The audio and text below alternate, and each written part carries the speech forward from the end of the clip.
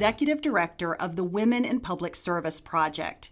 And she's the brains behind the creation of a massive database that's designed to more accurately measure and account for the number of women in public service jobs. We're talking to Gwen today not just about women in elected office, but also about women in judgeships and in civil service positions, among many others. We're going to talk to Gwen about why this is so important. Gwen is a lawyer and a policy expert, and her career has taken her from conflict zones in Africa, where she trained women to develop advocacy, networking, and management skills, all the way to the halls of academia and to a diverse array of non-governmental organizations or NGOs, including the Bill and Melinda Gates Foundation. We'll talk to Gwen about how these various jobs and experiences have informed her journey and have actually led her to this point. Gwen, welcome. We are so delighted to have you on She Said, She Said. Wonderful to be here, Laura. Thank you so much. Absolutely. So let's start with the Women in Public Service Project. A big part of this, although not all of it, but a big part of it is focused on data. And as I understand it, that's been an evolution. Can you talk about sort of how the Women in Public Service Project started and how you arrived at this notion of why data collection is so important in this area? Absolutely. So the Women in Public Service Project started in 2011, and it came out of the State Department in the United States in cooperation with 5 of the 7 sisters colleges in the U.S. But it came out of the notion of looking around the tables of government in the United States and saying, why am I the only woman here? Why aren't there more women at the table? And so when it started, it came over to the Wilson Center at the beginning of 2012. And it started as a global project by training women globally in leadership and to go into office, and not just elected office, but sort of government offices. So what it would do in its premier phase or in its first phase was to bring them together and train them in leadership skills or subject matter areas, global health, the role of water in the world. So it was always global. But what we realized quite quickly is that it was going to be very hard to scale and grow, and that there were also a lot of other really great organizations that were training women as well and doing it very well globally. Mm-hmm. Here in the United States, we know groups like Running Start. Mm-hmm. Overseas, we know groups like NDI and IRI that are doing it in the political space. So I took over the project in August of 2015, and we spent a fair amount of time, looking at where could we complement, where could we fit, and really also looking at where we were in 2015. Sort of saying, okay, we've been told to lean in, we've been trained, what else is holding us back? Despite all of this, women still haven't broken 20% in Congress. They still haven't broken 12% of CEOs in the United States. Like, what is it? So we said, let's look at institutions and systems. And what's the way you're going to drive that change? And what's the way we're going to innovate? Like, what is the new things we need to do, knowing there probably isn't a silver bullet? So we said data. Mm-hmm. If we actually know where women are, we know how they got there, and then we can measure where we're going to go, right? So we said, let's use the data, but let's really look at how we're going to change institutions and systems. And so it was this iterative process of saying, if we want to change the structures, we want to change the policies, we're going to need the data first to say where women are. And we know this, the irony is we know this. McKinsey published a report in 2016 that said if women are employed equally as men in the workforce, GDP globally grows between $12 and $28 trillion. These are the evidence base, but what we need now is the action of understanding what does that mean? What are the numbers looking like? Mm-hmm, mm-hmm. I've heard you talk about power centers, that a component of this related to data is also understanding power centers. Elaborate for our listeners on what you mean by that. So, one thing that's really important, and I think we all know this in the lives that we lead every day, right? It's not enough to just hold the seat. So it's not enough to have 50% of women in Congress or to have 50% of the judiciary be women. They actually have to be able to drive decisions, drive agendas, make decisions, have influence. So we said we really need to look at the power. In the political science research, there's sort of 4 levels of representation. And one of them is descriptive, which is simply you hold this seat. But really comes important is what can you do with that seat? Can you draft legislation? Can you veto legislation? Can you set the agenda? Are you in the room when the decision is made?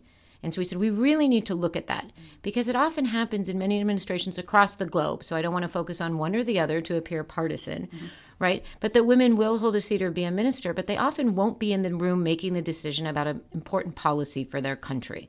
And it happens in the private sector a lot too. The decision is made by somebody else. You missed the meeting. You weren't invited to the meeting. Your memo wasn't read. And that's unacceptable because that reflects unconscious bias and perception. It also reflects where we want women to sit. You know, we want them everywhere in the government. We call it the glass walls. We want them in finance, in infrastructure, in the economy, and not just in health and education where they've traditionally sat. Doing this on a global basis is not without its challenges, I'm sure. So how do you start with a project like this? How do you establish the baseline so that you know what you have and where you're going? First way we do that is by partnership. So just in terms of the data specifically, so we are not 99% of the time, we are not collecting our data. We're using the data of groups like the World Bank, United Nations, European Commission, the OECD, using data that's publicly available, and if not, making it publicly available, and having those partnerships. So it's built off a partnership. It also is built off the partnerships with the governments themselves, agencies within the government, or generally sort of nonprofits or universities in particular countries that have an interest in looking at this. I lived in Senegal for the previous 5 years before I took over this position. The University Cheikh Anta Diop in Senegal has a gender lab. It had surveyed the Senegalese government in terms of where women are. So we partnered with them, not just on the data, but in looking at the analysis piece. And it is a challenge globally, as we know, because not every region is going to be the same. Not every country is going to be the same in how they're going to get to parity. It's going to be a different mixture that's going to take into consideration not only their policies and structures, but their culture and so forth. And so in some ways, it's a huge task to try to change every single country in the globe. But in terms of getting the data in a framework, that's something that can be useful to every country. And whoever is in that country can figure out how they need to use it, which levers they need to move to get to parity. Partnerships can be difficult. Absolutely. You would know even better than I. Talk to me about, it makes a lot of sense when the partnership works, but how do you approach this? How do you get another organization that may be very proprietary with their data, with their intellectual property, this kind of thing? How do you develop those partnerships? Well, I think like many things, one of the factors is trust, right? So it takes a lot of time to get to know the people or to get to know the persons that you're going to work with, right? So part of it is trust and personal relationships. You hear stories in negotiations. Baroness Catherine Ashton, who was part of negotiating the Iran deal, said she always has dinner the night before with everybody in the negotiation, where they're not talking about the negotiation, they're just talking about personal stuff. And that allows them, when they go in the room the next day, to have a little bit of a rapport. You know, before you go on stage, it's nice to sit with the other speakers for 10 or 15 minutes and then go on stage because you just feel a little bit more comfortable. So part of it is that trust and comfort. But the second thing is, it's really interesting, I think, in the women's space, is in that a lot of people are excited as we see what's happening across the United States, whether it's elected office, Me Too, or Time Is Up. But people are a little frustrated in why things aren't working. We've been talking about this forever. Why haven't we broken the 20% barrier in Congress? So people are looking for innovative solutions. And so I think saying this is a win-win for both of us. This is an innovative. And the nice part about where we are is we are the first data platform and index that covers all 5 sectors of government. So it's different than what anybody else has done. And so we can say we're complementary and we can help raise your visibility. So you can keep doing what you're doing really well, but do it with us. And we can raise that. And I also think in the past 10 years, we've come to an acceptance that data should be open and accessible. And so I think our value proposition is we want to work with you and we want to make it open and accessible so that people can download it and use it. That becomes, mutually beneficial to everybody. And so we're stepping in and saying, we just want to work with you and be a part of what you want to do. So I think it's the trust. I think it's the collaboration. I think it's the showing the value to them, but also to sort of the broader space. I want to backtrack on something that you just said, just for clarity, because I think it's important. And that is the data's looking at 5 sectors of government. Talk to us about what you mean by the 5 sectors. Yeah. So we've got the 5 sectors of government. So we've got the executive branch, the legislative branch, the judiciary, national security, and the civil service. And what you'll see a lot when you talk about women's empowerment or empowerment generally, I've mentioned it several times myself, you talk about Congress or Parliament, elected office. Mm-hmm. But yet the civil service, the civil servants and the agencies here in the U.S. drive a lot of our GDP growth, employ a fair amount of people. But we're also talking about national and local. So women in police forces, not just women in the military, which is incredibly important, but women in police forces, city commissioners, judges, attorney generals, things that we haven't looked at. And what's interesting, going back to some of the challenges, it's not just globally that this is a challenge. There is no one central database disaggregated by sex for women in the judiciary in the United States, right? All of these women that want to run for office this year, we don't even know how many seats. I saw one figure today that said there's 514,000 seats open in the United States. Meaning everything from city council and school board all the way up to president of the United States. Yet when you sit in these group of experts, we all sit around and say, we don't know exactly, wouldn't it be wonderful if, what we don't know, where do I send these women? So part of this is capturing this data to know really where they are. And there's an assumption, I think, that women are at the local level, and our index is showing that globally across 75 countries, there are more women at a local level. The next question is, will they go to the national or do they want to stay local? What's that relationship? But yeah, we want to look at all sectors of government because it's not everybody wants to be president, not everybody wants to run for elected office, and that's not the only place that you can make change, right? And there's a lot of other places that you can make change and implement legislation or, rule on policies in people's lives. As a judge, I'm a lawyer, so I'm passionate about the legal profession. So we really wanted to look at all of those, and that was a space that no one else was looking at as well. Mm-hmm. Interesting. Very interesting. So let's take a step back and let's talk a bit about the challenges still facing women, whether we're talking about in public service type roles, in elected office, or whether we're talking about the C-suite and executive level jobs. We've talked quite a bit, in fact, on this podcast about a number of these factors, especially as it relates to women running for office and what holds them back in this context. But you're looking at a much more diverse range of jobs, right? It's not just women running for office, it's other types of jobs and positions as well. So what are you finding? And especially on a global basis, because I would think that there would be a big difference between what you find in the U.S. and what you find elsewhere around the world, given the number of countries that you're looking at. So talk about what you're seeing. In 2 minutes or less. Yeah, well, it's a big question. Yeah. No, but I'm seeing things in two categories. One is behaviors and one is policies. So one of the things when I say behaviors is, I talked earlier about unconscious bias or perception matters, right? So what we're finding globally in the index, for example, is that in a place like Slovenia, where 72% of the population believe and perceive that women have a right to work out of the home, that women and men have equal opportunity, that should have equal opportunity. In Slovenia, women are doing very well in terms of gender equality. They're 50% in the defense ministry, they're 50% in the finance, they're in education, they're rising high. So that perception matters, right? That unconscious bias, how people treat and behave with women matters. The second thing in terms of the behaviors is the networks. So whether it's sort of the old boys network, as we call it in the United States, or globally in Asia and Latin America, it's a family network. Breaking through a network, whether that's elected office or whether that's civil service, is still the key to getting in a job.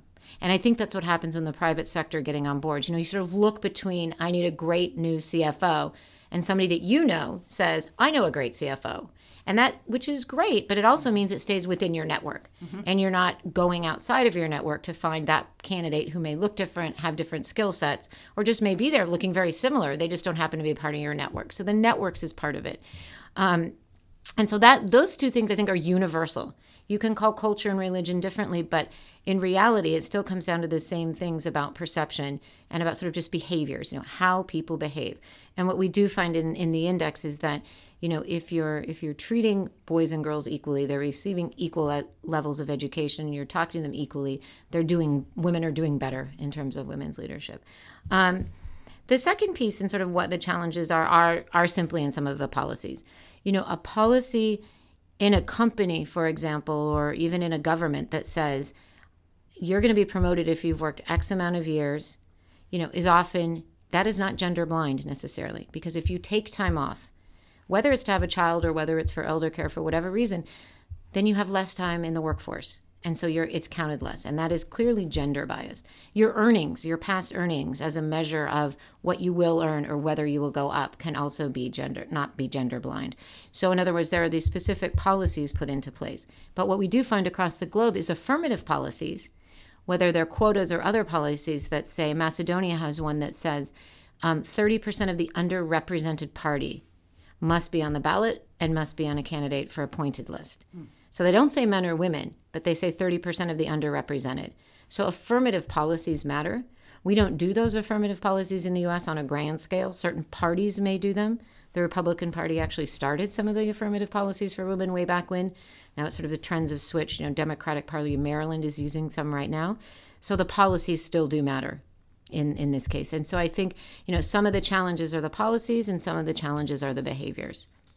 In thinking about the behaviors, we talk a lot about confidence, where confidence comes from, how you can essentially get in front of where the confidence gap can occur, especially with tween girls. Claire Shipman and Katty Kay have written a revised version of their great book, The Confidence Code. We're going to talk to Claire in a week or so about this book and why it was so important to highlight younger girls.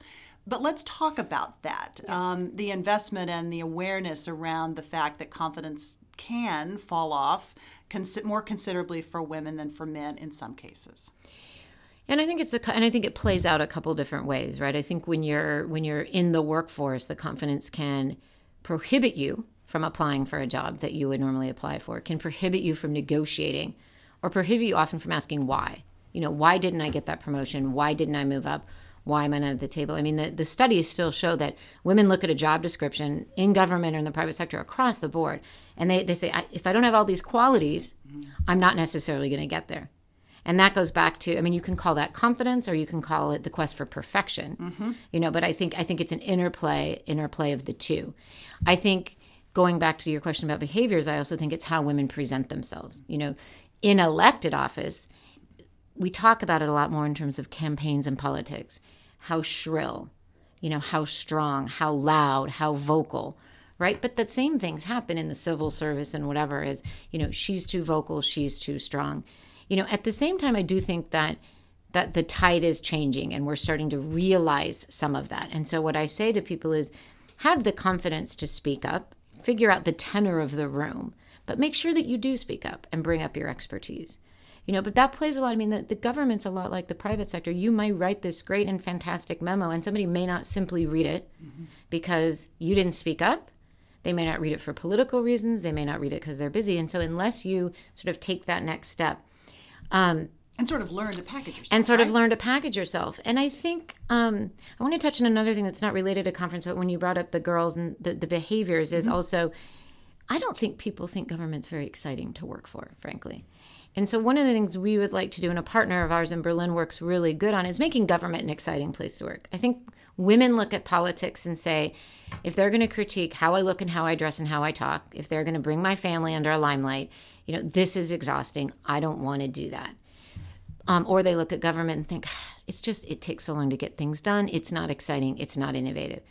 And at the same time, you think about certain administrations started digital service teams. They brought in people from Google to sort of digitize. What an interesting job to digitize the government or to make the Department of Veteran Affairs work better through technology. That is a fascinating job. And so I think we need to bring a little bit of that story back, that it is an exciting and great place to work. How do you do that? By showing examples of what government's doing that is innovative. By trying to show that it's innovative. I think you do that in the same way that the tech sector is going to have to show this is a great place to work and we respect diversity. I think you have to take the policies and measures to show that you're willing to, hire women, promote women, and be supportive.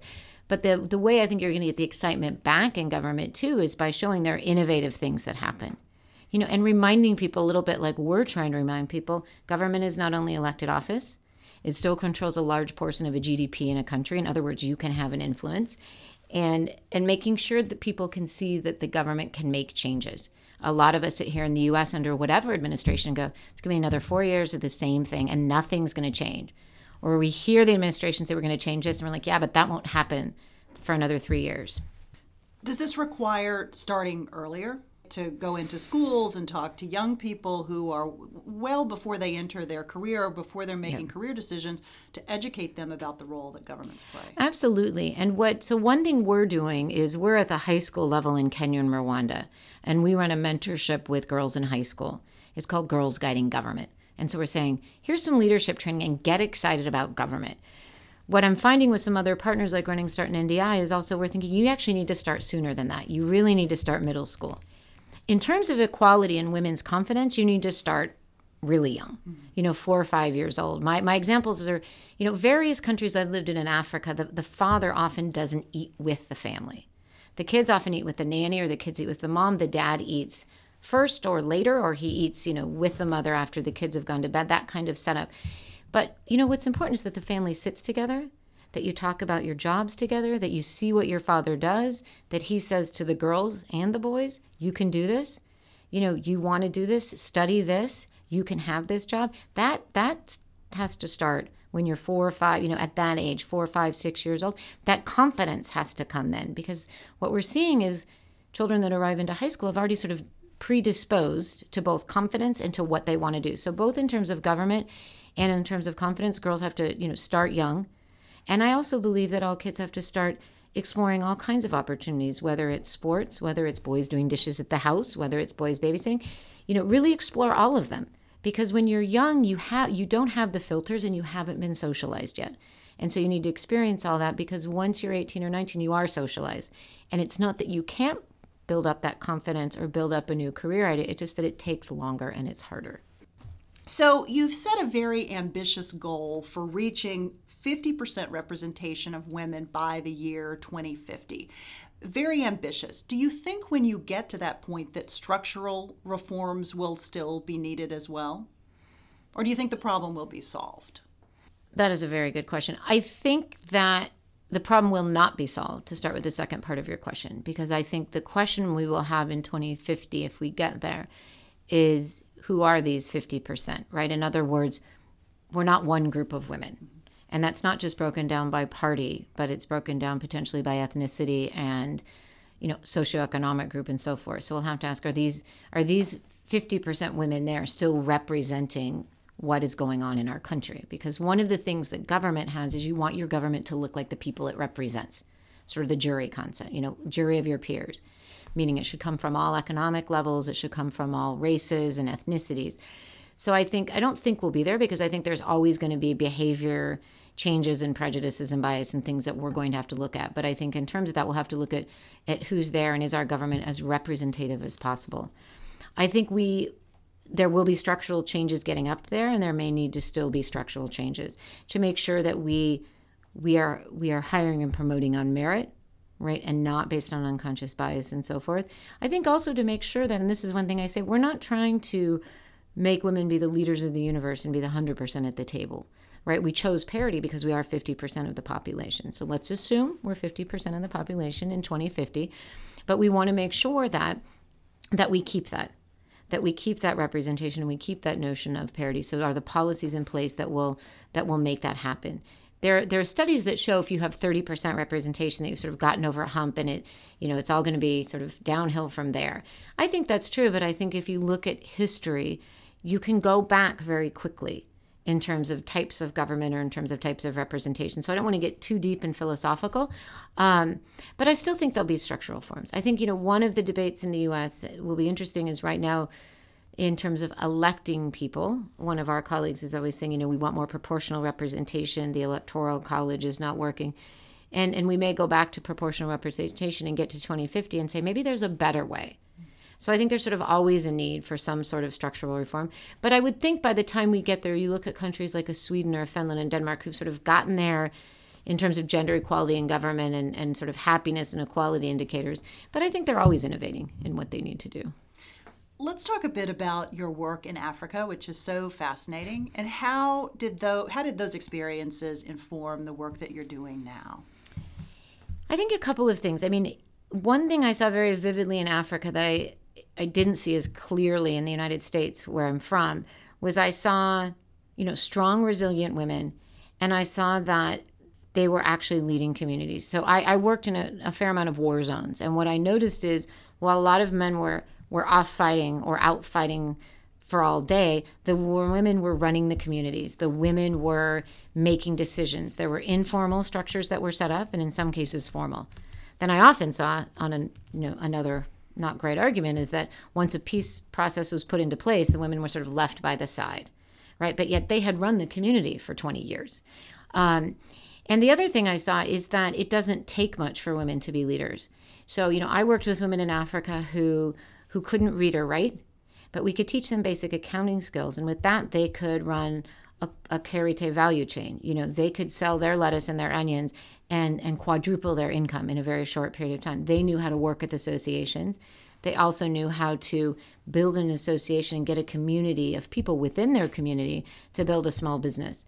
And so in other words, they didn't have to go through 15 years of formal education. And I really came to appreciate the value of kind of just being smart and vocational training and the value of will, in to be able to do that. And so I just really saw these opportunities. And I also saw that it's not that hard. It's not like you had to lift the entire country, the entire continent out of poverty and put 1 million great universities across the country and pour in $1 million. It was, you had to give people going back the confidence and the will and some basic skills and some basic concepts, and you could make things happen. And so I think that's what led me to where I am today. And I think, one of the things while I'm at a think tank and there's this data platform and we're talking a lot about advocacy, the challenge is being global, but I don't want to forget that every country, what can we do on a country by country, community by community basis? And that's sort of my biggest challenge is there's 3 of us here, and we can't be everywhere. But if we can inspire and have partnerships, hopefully that can be everywhere, we can actually drive that. Is that what success looks like for you as you think about this? Not just the goal of 50% by 2050, but for you personally, what does success look like? For me personally, I think what success looks like is maybe 2 things. This is a hard question, right? I think success looks like, women in a community, probably somewhere where I live, let's say Senegal, where I see a woman rise up to the head of the defense ministry in Senegal, right? And that would be success, like physically seeing specific women being able to rise up and have positions. But success for me also really looks like, whether we're at 50% or not, that the notion of equal opportunity is being discussed and aimed for. So that both in trying to put in place laws, because it's hard to put in gender blind, but if there is equal opportunity, at least on the face of the law, and people are talking about it in a society and saying this is an important value for us, that would be success. If we can stop this win-lose or women's leadership is better than men's leadership or men's leadership is better than women, that's actually really not the issue. I want equal opportunity.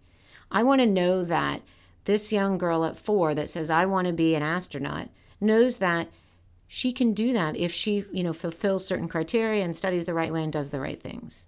Mm-hmm. So it's a little bit intangible, but I guess I look at if I feel like a country or somewhere where I live or a company has made really concrete steps to do some gender blind and some really neutral policies, and the dialogue that's going on in society is about equal opportunity, that's what success feels like, I think. So, Gwen, your career has taken a number of different twists and turns, right? You started in the law, you've evolved and evolved and evolved. Those transitions can be tough for people at times. How have you known when it was time to pivot, when it was time to take that next jump? How do you know? What advice do you have for people as it relates to career transitions and as it relates to your own career in particular? I think there's a couple of things. So I haven't always known, sort of until it happens, in all honesty. At some point I've known, other point it's happened, and I've gone, am I sure this is what I want to do? What I think it goes back to confidence. So I'm one of those people that can look at a variety of job descriptions and figure out what I can do in the job description. So I have enough confidence that if I needed to pull on my legal skills right now, I could. I have no illusions that I wouldn't have to work and build up my skills again, but I know that I can do that. The second thing is go with your gut. If it feels right, I took a job offer once literally on 48 hours worth of notice. And I sat there over the weekend and I just said, my gut feels like this is the move I want to do. And so I think sometimes you just have to go on your gut. You have to go with, my father used to ask me, is this your passion? Like, this is my passion. So I think it's confidence in yourself to kind of weather the pivot, weather the changes, and weather crazy things like moving countries on 48 hours worth of notice. But it's also just the ability to be opportunistic and to think outside and to not say, well, I shouldn't because that's a pivot, or I shouldn't because it's different. Because I firmly believe you can tell a story through all of your changes and pivots or your various. I was telling somebody yesterday, you may have the most varied CV, but I bet you can tell a story about why you've done every single one of those jobs and why you're here now. And she said, yes, I can. And that's what's important. Anything you would do differently as you look back?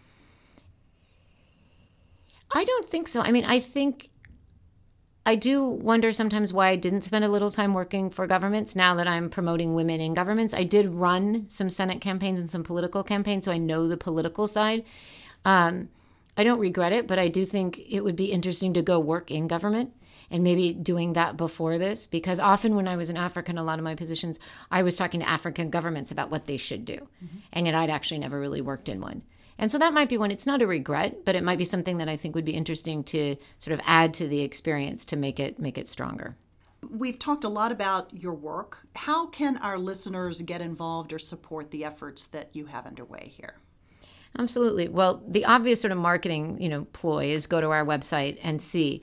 I think part of how people can get involved is there's an advocacy piece, right? So we have on our website sort of talking and asking questions. Why aren't there more women in government? Why aren't they there? I think talking about in your family and talking about in your communities is really one way to sort of start changing that conversation. Because if people start demanding that their city council or their attorney general or Department of Housing here looks like more the community, if they start demanding that agencies in government have more diverse workforces, then I think that conversation piece will start. If people want to sort of research and do data collection, give the project a call, because we want as many people as possible that say, I'm interested in this issue, and we want to say, let's take a look at it. I mean, one thing you can do is you can go and download all of this data and do your analysis, and whether that's advocacy or a research piece, do your analysis. And think about government. If people haven't thought about government before, think about government, because I think government needs new people. And I don't think that people today do one career for 35 years. I think they go in and out of careers. And so I think the government can learn from the private sector can learn from the government. Mm-hmm. That's great. You've given us great career advice this morning, but if you have one piece of advice or one life hack, something you live by, something that you share with other people, what might that be? Be opportunistic. I mean, it sort of was what I said before, right? Be confident in yourself. And if you're confident, be opportunistic. Look outside and don't say I can't do it because it doesn't make sense.